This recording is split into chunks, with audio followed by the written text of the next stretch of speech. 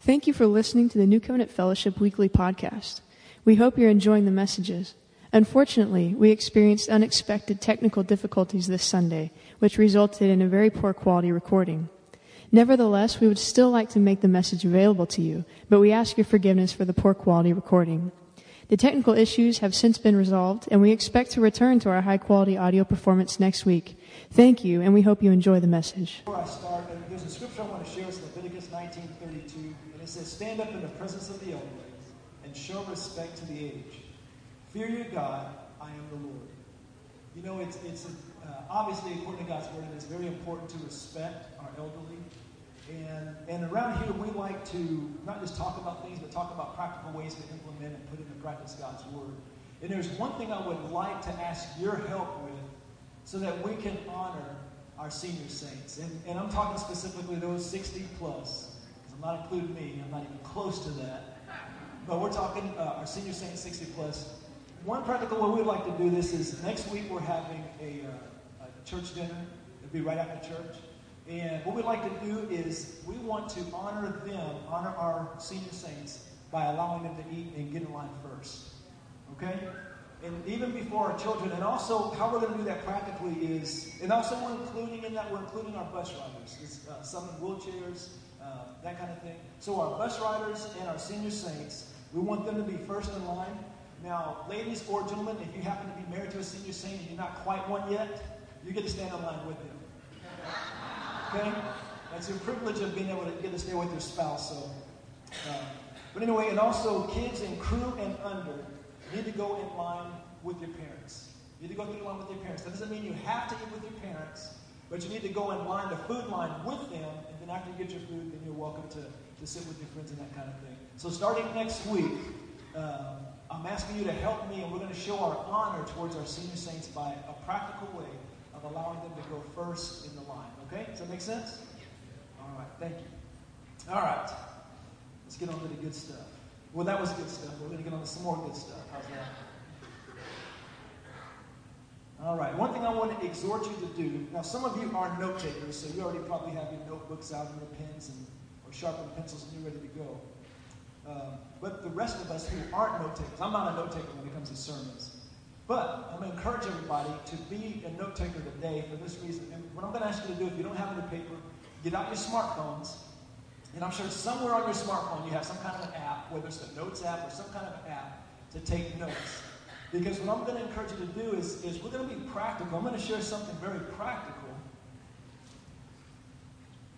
today. But what we're going to do is I'm going to be specifically targeting a certain group, families, as far as parents with children, younger children that still live in a home. But what I share is going to apply to everybody. And so I want to encourage you not to check out, say, well, my kids are grown, or I don't have kids, or I'm not married, or whatever. So don't think just because you're not in the category of having children at home doesn't mean the Holy Spirit doesn't want to speak to you. He wants to speak to every single one of us in here. And so as I'm sharing some things, what I believe he's going to do is he's going to give you specific application points. In other words, if I say, I would encourage you to do this, and maybe you can't do that specific thing, but he's going to show you how to apply that principle in your life. Okay? And I'm talking to singles, I'm talking to married without children, married with children that are grown, grandparents. God's wanting to speak to us and give us practical ideas of how to engage with him to receive more of what he has for us today. So, we good with that? All right. Let's see if my iPad will be good with that.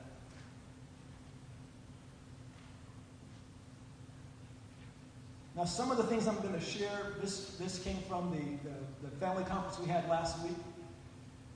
And I'm going to be sharing some of those things. Lisa and I, actually, the next number of weeks, we're going to be sharing some things out of that. But I want to share something practical. I want to share a practical application of what I shared last week. But I want to start with Ephesians chapter 1, verse 3. Ephesians chapter 1, verse 3. You can put that up there if you have that. Can everybody see this treasure chest right here? Well, yeah, this treasure chest right here. Can everybody see this? Okay, I want to make sure you can see it. All right, it says, "Blessed be the God and Father of our Lord Jesus Christ, who has blessed us with every spiritual blessing in the heavenly places in Christ." God has blessed you and I. If you are born again and you are in Christ, He has blessed you with every spiritual blessing. He has made it available to you. So it's like right there in that treasure, and it's open. You notice it's unlocked, and it's open, it's available. But the only problem is that he says we've been blessed with every spiritual blessing in heavenly places in Christ. Now, anybody know the address of this building? It's 1110 East McIlroy, Stillwater, Oklahoma, 74075. So right now, physically, you're at the location of 1110 East McIlroy in Stillwater, right? You agree with that? But the Bible says you've been blessed with every spiritual blessing in heavenly places. So we have a problem. I'm at 1110, and my blessings are in heavenly places in Christ Jesus. So how can I be excited about blessings that are made available to me, but they're in heaven? But check this out. Does anybody know where God is? Where else is he? He's in heaven, right? Where is Jesus? He's seated where? He's seated at the right hand of God, right? Now, Scripture says this. Jesus, is seated at the right hand of the Father in heavenly places. Are you with me so far? Now, we also know that, God's everywhere. He's omnipresent. He's everywhere. But also, he is specifically seated in heaven, and Jesus is seated right next to God at his right hand. Location of favor. So, we're at 1110 East McElroy, and Jesus and God and our stuff that he made available to us is in heavenly places. But check this out. Ephesians chapter 2, verse 4, it says, "But God, who is rich in mercy, because of his great love which he has loved us with, even when we were dead in our trespasses, he made us alive together with Christ, and raised us up together and made us sit together in heavenly places in Christ Jesus." In heavenly places in Christ Jesus. So where are you? You're at 1110 East McElroy. And, stop, I'm preaching this. You're at 1110 East McElroy, but you're also seated in heavenly places in Christ Jesus. Guess what else is in heavenly places? Every spiritual blessing that God has made available to you. So even though we are here at 1110 East McElroy, we are also right here next to Jesus, in Christ Jesus, where all the goods that he's made available to us, which means we have access. Are you with me? So not only has he made every spiritual blessing available, but we gain access because of where we are in Christ. And when I'm talking about every spiritual blessing, we're talking about things like joy. You realize how joyless people are these days? How sorrowful, how discouraged, how distraught, how hopeless. We have hope, we have peace, we have love. We are loved. We have love. We have the ability, we have grace. I'm not saying the best ones because love is, but we have grace made available to us. Grace empowers us to do everything that God calls us to do. We have grace made available to us because that is a blessing that we have access to. It's been made available to us. So we have the ability, the power, and even the desire to love our enemies. Are you with me? You might want to go ahead and silence your phone so I don't get distracted. But we have grace, hope, provision, healing. We have all those things made available to us. So what do we do with that? Colossians chapter 3. It says, "If then you were raised with Christ." How many of you were raised with Christ? I know that's probably not all of you. That might be some of you. Raise your hand if you were raised with Christ. Oh, all of you? All of you think you are? Okay. If then you were raised with Christ, which is past tense, when you're born again, then you were raised with him. If that is your situation, seek those things which are above, where Christ is, seated at the right hand of God.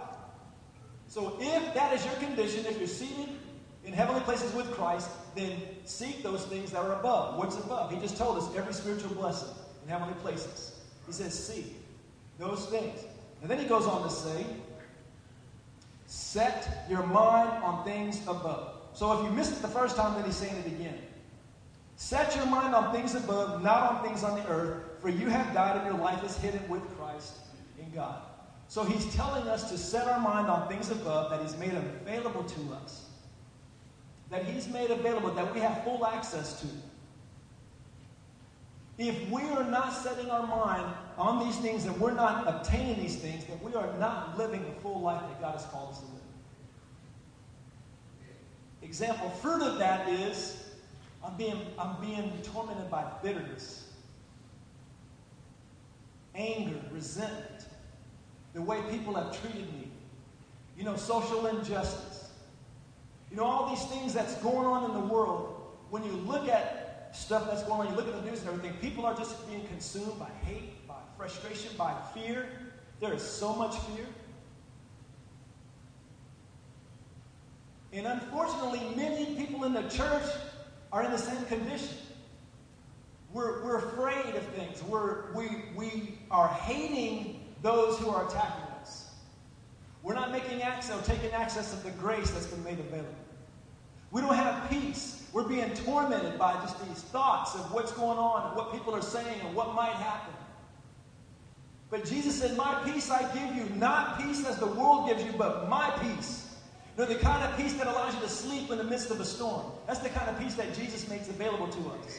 So regardless of the circumstances, we can have total peace. That doesn't mean we ignore and we just stick our heads in the sand and ignore what's going on. That means right in the midst of what's going on, right in the midst of the fire, the danger, all the month, we can walk in peace and joy and grace and love. See, that's how we're supposed to walk. Are you with me? Are you hearing me? Is this thing turned on? Okay, I just want to make sure. So he says to set our mind on things above. Seek those things above. Set your mind on those things above. So I want to talk about a practical way. Last week we talked a lot about worship. One of the themes was worship, and mainly it was about God's presence. And see, in his presence, not only is fullness of joy, but in his presence is the things that he's made available for us. And worship is one of those avenues that he has designed for us to gain access to the things that are made available. Setting your mind on things above, one way to do that is worshiping. Would you agree with that? That is one of the things that God has ordained. As we said, just like a few moments ago, as we were singing the songs, we were setting our mind on Jesus. We were setting our mind on heaven, on him, what he's done, how much he loves us. One of the words, I've never experienced love like this, or something like that. We're setting our minds on him. As we set our minds on him and things above, then we gain access and we begin to walk into things that he's made available. Are you with me so far? Does that make sense? Am I making sense? And so what I want to talk about, so that's why, the why is to gain access, set our minds on things above, to gain access and to walk into things that he's made available.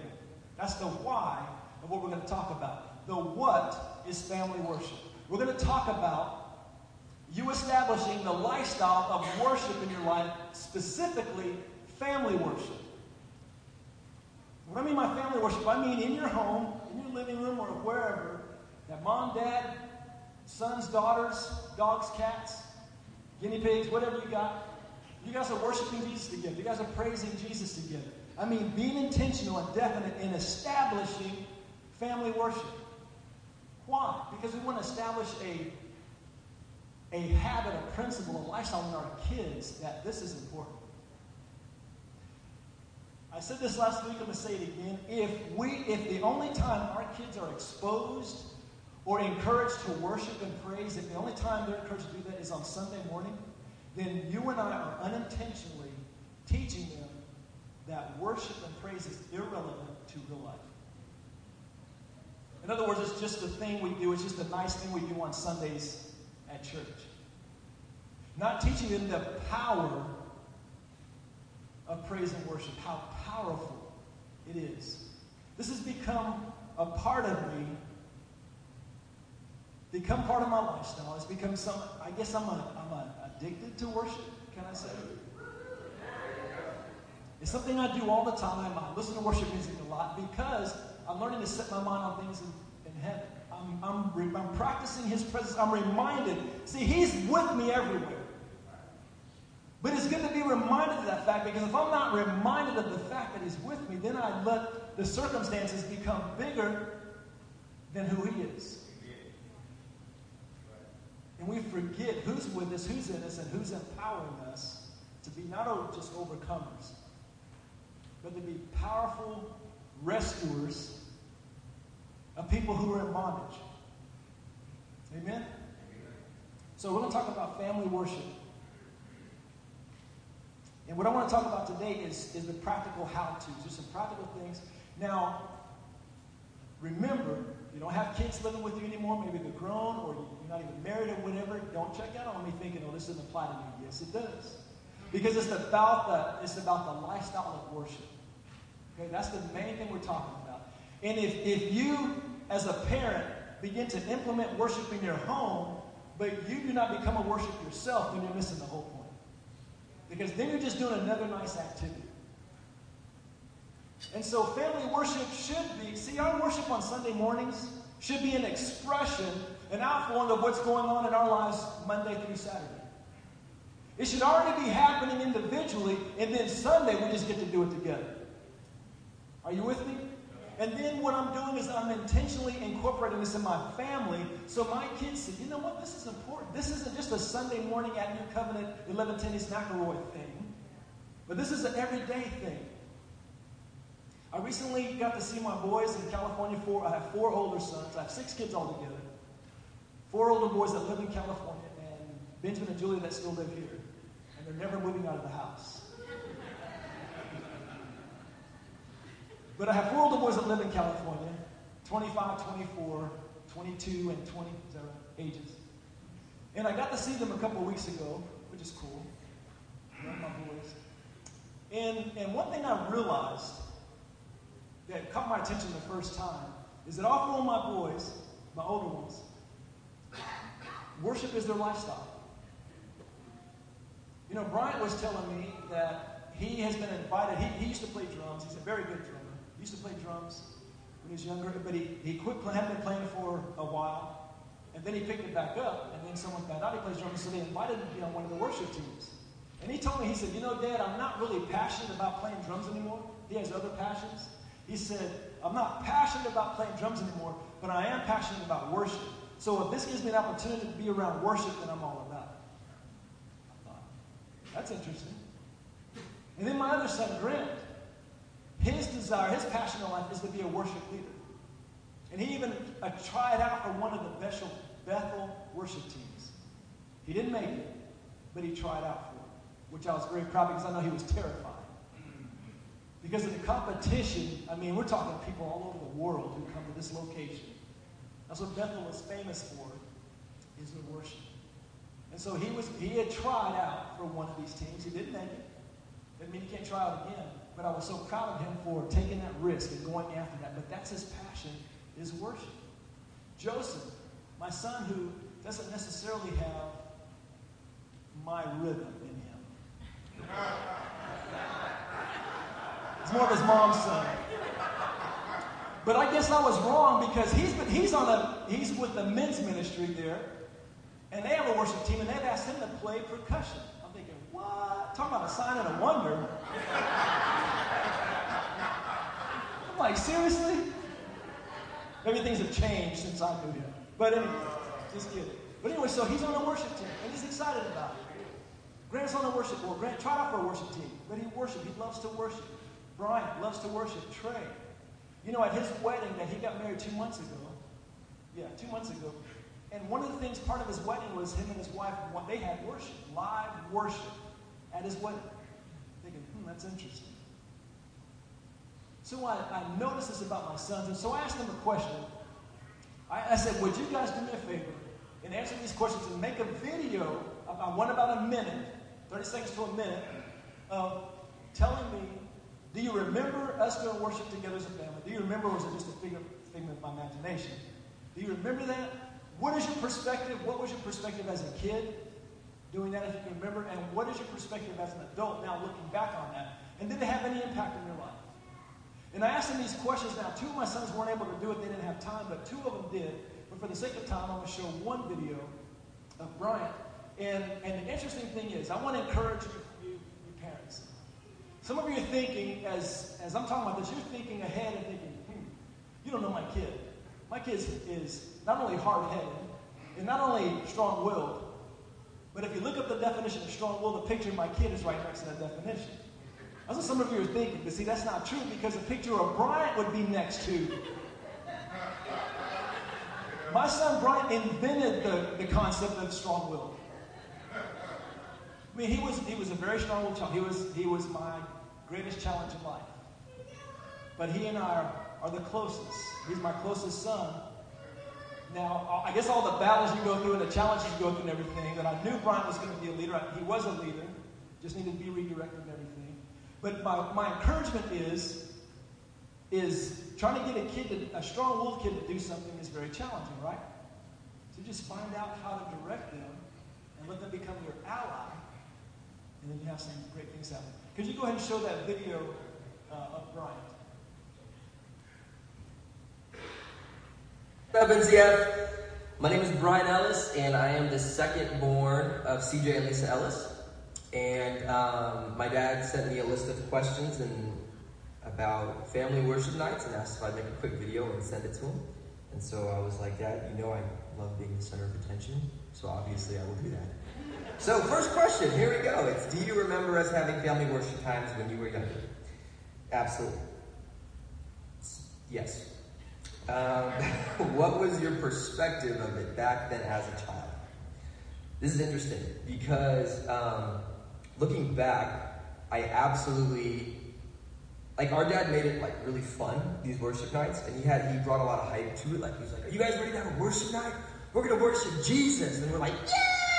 You know, we're all excited about it. He made it really hype. And so it was always something that, because we really looked up to Dad and Mom, obviously, but in this story, Dad. And so when he would get hyped about something, we were like just hyped with him. And the fact that our dad cared so much about worship and God, it was important to us too.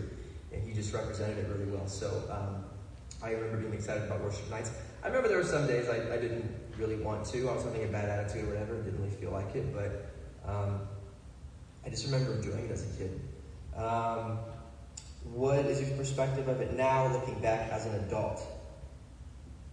Let me get wrecked thinking about this. But I feel like those days set a foundation for my relationship with God as an adult.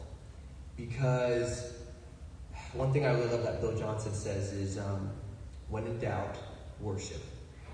And that was just modeled really well for me as a kid. Just watching how my dad navigated through life and how he would go through certain situations and how he just handled problems. It was worship. It was spending time with Papa. And I remember being encountered by God as a really young kid. Like the first time, I remember just being just crying at one of our family nights. I didn't even know why I was crying. I just remember just weeping and just praying about everything that came to my mind. And it was just, I just remember just feeling this overwhelming peace and just and that's nothing you can teach, you know? It's those are encounters that you remember, forever. I'll never forget, some of the encounters I had as a kid, just during family worship nights. I remember being filled with the Holy Spirit as a little kid during one of those worship nights. How do you feel your life was impacted from us doing family worship? Well, I answered that with the other question. But yeah, I feel like it just kind of set up that foundation for my walk with Christ now. I think it's really interesting too because my dad is an extremely powerful individual, and who he is at church is who he is at home. There's no difference. And he did not pay me to say this. So my dad's better at home than he is at the church. Okay? Because I love my dad. But basically, I don't know. I talk to a lot of pastors' kids, and they're like, I hated being a pastor's kid. My dad would wear a mask at church. He'd go home and mask off. He's dad. And he's, But just our home life it's about the presence. It's about God. It's about your personal relationship. It's digging that well of revival in your heart. And then we'd go to church on Sunday, and that's who he was in front of the church. And so it was just never, I don't know. I think that was really impactful because it was just our dad wasn't like hypocritical in that sense. And I don't know, I just talked to a lot of pastors' kids who didn't necessarily get that. And it was interesting how his priority was pursue God, run after God. What would you say to encourage families who are just beginning their family worship journey? I don't know if this is the right answer, but don't take it too seriously. In the sense, it doesn't have to be this hour-long, like, we're worshiping, and we're going to praise Jesus, and you're going to get words of knowledge for your sister or brother. I would say start it off like you're working out. Just do 10, 15 minutes twice a week. It can be short, it can be one worship song. But I just feel like just building the consistency of it starts to create a hunger. Because you start to develop, whatever you eat, you develop an appetite for it. And so it's just like, if you don't feel like it, just do a little bit of it. And I feel like that appetite's just going to grow.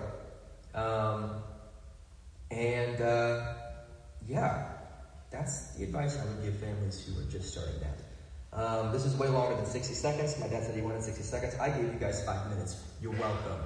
Anyways, love and miss you guys. And have an awesome Sunday.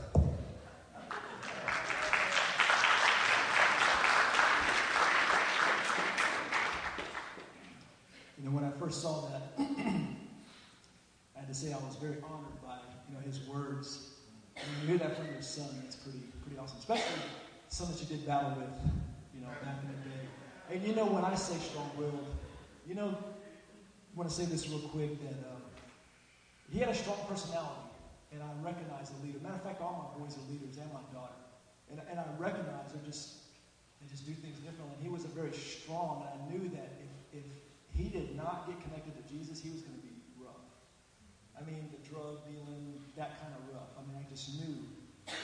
And so, but praise God, the things we dealt with were not drugs, not premarital sex, not that kind of stuff, but just him not clashing, not him not doing his homework, him not doing his chores and those kinds of things because we said to and he said no, that kind of thing. So I praise God that I had wonderful, and I still do have wonderful kids growing up. So when I talked about him being strong-willed and everything, and us going to battle, and we had our emotional challenges and our clashes as a parent and a child, but he was never rebellious. None of my kids were ever rebellious. Now, we had some rebellious-looking times. They had some seasons where there was a clash between us, but they never turned away from God. And so what I want to encourage you with is that, and one thing that he said, and Trey said the same thing in his video, that they felt like that having the worship time in the family was a foundation to where they are now. Because they saw that, this is the real deal. When I would bring my kids to work with me, we homeschooled for many years. All my 4 little boys were homeschooled their whole lives, all through high school. And so I brought them to work with me, one of them every day. And what I would do is I have my quiet times downstairs, and I'd say, you could either stay up here and do your school, or you can come downstairs with me. And many times they would come down with me. Either they would do their homework while I'm worshiping, or they would join in. But it was I felt like it was something the Lord really showed us, my wife and I, to do. And me being the man raising boys particularly, I knew it was important for me to take the lead. And actually, not just raising boys, I'm going to take that back, because statistically speaking, it is important for us men to lead our families. You know that I didn't look up the statistic recently, so I'm not going to have it accurate, but I'll give you a general. That if moms take their children to church, and the kids grow up going to church with mom taking them and dad stays home, when those kids grow up, there's about a 25% of those kids continue going to church when they're adults. If dad takes the kids to church and mom stays home, when the kids grow up, there's an 86% of those kids continue to go to church. Why is that? I don't know. But there's something in the heart of the father that need to connect the children, especially when we're modeling and leading them to the Lord and things of the Lord. So men, this can be very intimidating. Believe me, I understand that. Being a man, being a parent, and doing things like this. But I really challenge and encourage and exhort you to really take this to heart, because we all in here want our kids growing up loving the Lord. If our interview ever said one of you, there's none of you said, no, I want my kids to be rebellious and hate Jesus. We all want them to love the Lord. Just bringing them to church is not going to cut it. But teaching them to love his presence, that is huge. That's not a guarantee that they'll stay with the Lord forever, loving his presence, but I guarantee you, religion cannot compete with the world, but the presence of God can. And our desire was to teach the boys and help them to enjoy God's presence, the Father. And so that's what we did things and that kind of thing for that very purpose. Some points I want to make real quick. One, it's all about his presence. Two, it's about establishing a lifestyle of worship in your home. You can't wait until everybody wants to or feels like doing it. In other words, we need to teach them not to be ruled by their negative feelings and emotions. One thing you might have heard Bryant say, and Trey said the same thing. He said, I didn't always feel like doing family worship because sometimes I was having a bad attitude, or I was upset with one of my brothers or a parent, and that was common. But we did it anyway. And they said, well, I'll talk about that later, but we need to encourage them to do that anyway. It's not about how we feel. And one thing you need to understand is you will be resisted. Now, if you're taking notes, check this out. Family worship is the perfect time for bad attitudes and arguments to ensue. Family worship time is the perfect time for bad attitudes and arguments to ensue, and they will. Sometimes I do an experiment, because I would say, okay, guys, tomorrow night or tonight, when we get home, we're going to do family worship. And I'd announce that, one, so that they knew not to make any plans that at 7 o'clock or 7:30, we need to block off that time, because we're going to do that. That's why I did that. And so if we're going to start at 7:30, what happened at 7:29? All hell broke loose. And I'm serious. I mean, we're talking fighting, we're talking yelling, we're talking. It was madness. And I realized, wait a minute, the enemy knew when I announced 7:30, he's like, not if I can help it. Because he knew getting these lethal, powerful individuals into God's presence was going to make them very lethal against him. So he's going to do everything he can to keep you and I and our kids out of God's presence. And so all of a sudden, I'd come home, I'd have a bad attitude, I'd be irritated about something or whatever, and I'd set the tone of negativity and everything. And then I'm trying to have a worship time at 7:30. Didn't go over too well. Sit down, shut up, and worship me now. Thank you, Jesus. It didn't go over too well. So sometimes I would experiment. I would say, okay, in my mind, I'm thinking, we're going to have a worship night tonight, 7:30. I ain't telling anybody. And we're going to see what happens. And so then, I tell my wife. And then so, no, I don't think I did. I just decided, we're going to do this. And so at 7:30, hey guys, I need everybody in the living room. And guess what? We'd have worship time. It'd be okay. So I'm thinking, So it showed me not to be afraid of the enemy, because I'm not, but to be wise that he's going to resist you. So if you're waiting for the perfect time, perfect opportunity, perfect attitudes, it's not going to necessarily happen. Okay? So we'll run through some practical things real quick. Some practical steps. Husbands and wives, work together as a team. Invite your wife to assist you in this endeavor. She can be your greatest ally. But I encourage the dads to actually lead the family worship time. You may get most, if not all, of your ideas from your wife. You know when Brian said that his dad and me made it fun? You know whose idea and whose heart that was? My wife's. She said, honey, let's make sure this is fun. It's exciting. I'm like, forget fun. We're just going to worship Jesus. Because I can have a tendency to be militant or dogmatic or just get it done kind of thing. And just totally miss the whole heart of the whole thing. But my wife was like, man, let's have fun. And so it's like, okay, if we have to. So we'd have fun and hype it up. And we'd just be making a fool of ourselves like David did. So we got permission to do that. Just dance around, just like the other day. So, all right, guys, we're going to have a worship time. So we're going to have a dance contest. So we're just looking like idiots. And I'm glad none of it ended up on Facebook. Because what we're doing is we have praise music going. I think it was that song, Dance the Dust Off the Floor. You know that song? You guys ever heard that song? One of my favorites. And we're just acting silly. Having a good time in his presence. All right. So, husbands, team up your wives. Number 2, at the beginning of the week, set aside 15 minutes, a couple of evenings a week. So, today's Sunday, thinking, okay, I know the family's going to be home. There's no practice. There's no games on Tuesday and Thursday. So, we'll set aside that. So, find some time and protect it. Protect it because something will try to come and take the place of that worship time. Start off small and build momentum. Just say, guys, we're going to do one worship song. Or we're going to do one praise song. It'll be a 5-minute one. Do that. Say, all right, we're done. So it doesn't have to be a whole hour-long worship session. Don't make it so seriously, but enjoyable for your children. Make it fun. Make it something that they look forward to doing. Get your kids involved as much as possible in the development of this. If they invest in it, they will own it. In other words, encourage your kids to pick the songs, encourage them to help. Now, some of our kids are more technologically bright than we are. And like with YouTube and internet and all that kind of stuff, there's great things you can do with internet and YouTube. You can make playlists, or you can have songs that play, have your kids say, hey, I don't know how to do this. Can you set up a playlist for us for our worship night that we're going to do tonight or tomorrow? Have them help you. Say, what kind of songs would you like to do? Let's include those. Ask them to help you. One important tip, if you like to use YouTube, if you're going to do worship, I would encourage you to look into YouTube Red. It's a subscription. You have to pay for it. But then there's no commercial interruptions. The worst thing to do is you're worshiping Jesus and all of a sudden a scary movie video is on, between songs, like, whoa, turn the TV off real quick. And it's kind of irritating when after every song is a commercial. If you do YouTube Red, you don't have to worry about that. Make it fun for the whole family. What we like to do is we'll do 1 or 2 songs or a few songs, however much we decide we're going to do, and then we'll play some games. Then we'll watch a family movie or something, because we want them to know that this is about fun, this is about God's presence, this is about our family.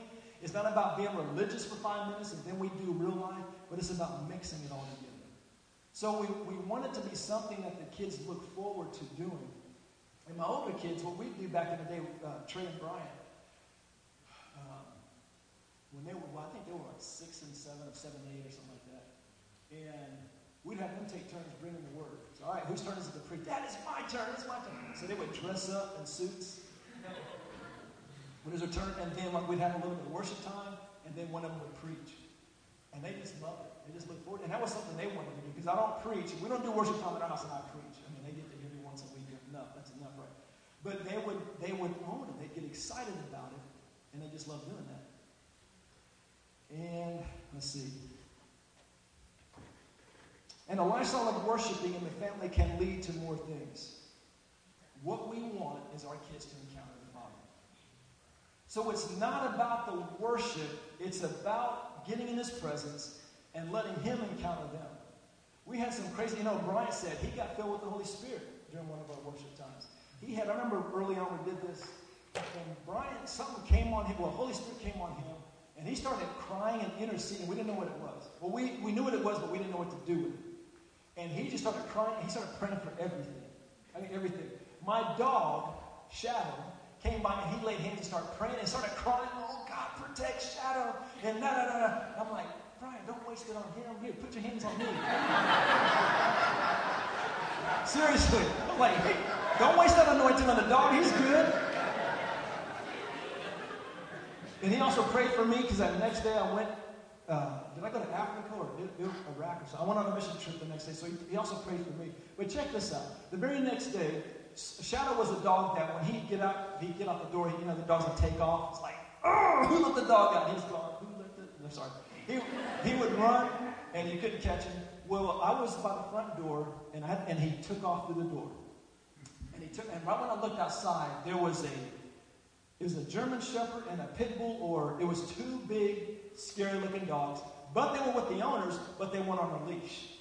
The owners were running behind them, so obviously, I guess they were trained because they were in front of the owners, but they were not leashed.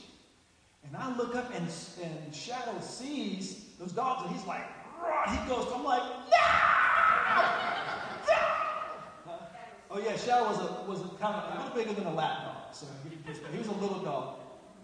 And those of you who know Bubba, if you've been to my house and know Bubba, he was the size of Bubba. Anyway, so he's taken off, and I'm like, my dog's going to die. Because we love this dog. Well, he goes right up to those dogs, and those dogs see him, and they both charge towards him. And then right when they get in front of him, they stop, both of them, and they turn around and go back to their owner. Now, the owners are sitting there going, ah! they're freaking out. So it wasn't like they were like, no, whatever, come back. They stopped, and at the same time, they turned back around. And then my dog, I was able to catch him and take him back home. His hair was standing up. He was all big and bad, like, yeah, don't you come back,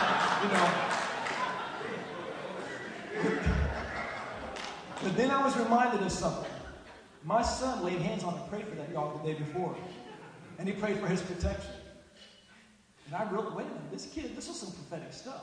Well, anyway, in the midst of him praying and crying and all that kind of stuff, we realized we turned him on, didn't know how to turn him off. It's like, okay, one more time, Brian. And okay. And this is going on. So I said, Lisa, call Candy. Please, call Candy. So she called. Do you remember that, Candy? Years ago when we called you? And Lisa gets off the phone with Candy. I said, what did she say? What did she say? And she said, we're just going to have to let him ride it out. Wrong answer. There's got to be an off button. It's like, okay, it's time for dessert, time to turn this off. So that lasted for over 2 hours.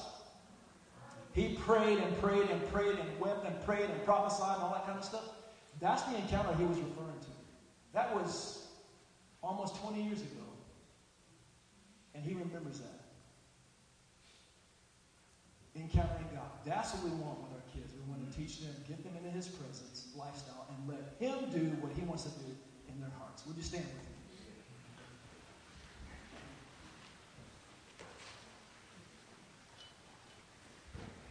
Now I'm trusting that you got some little tidbits, because the goal is for you not to do it like the Ellises, because it will not work.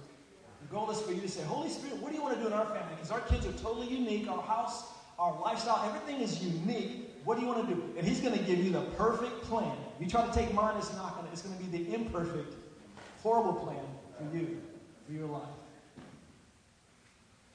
And so let's close our eyes and let's do this real quick. Holy Spirit, we thank you that you are inviting us and our families into your presence. Not just on Sunday, and not even just in family night, but lifestyle. And Lord, I'm positioning myself by saying yes.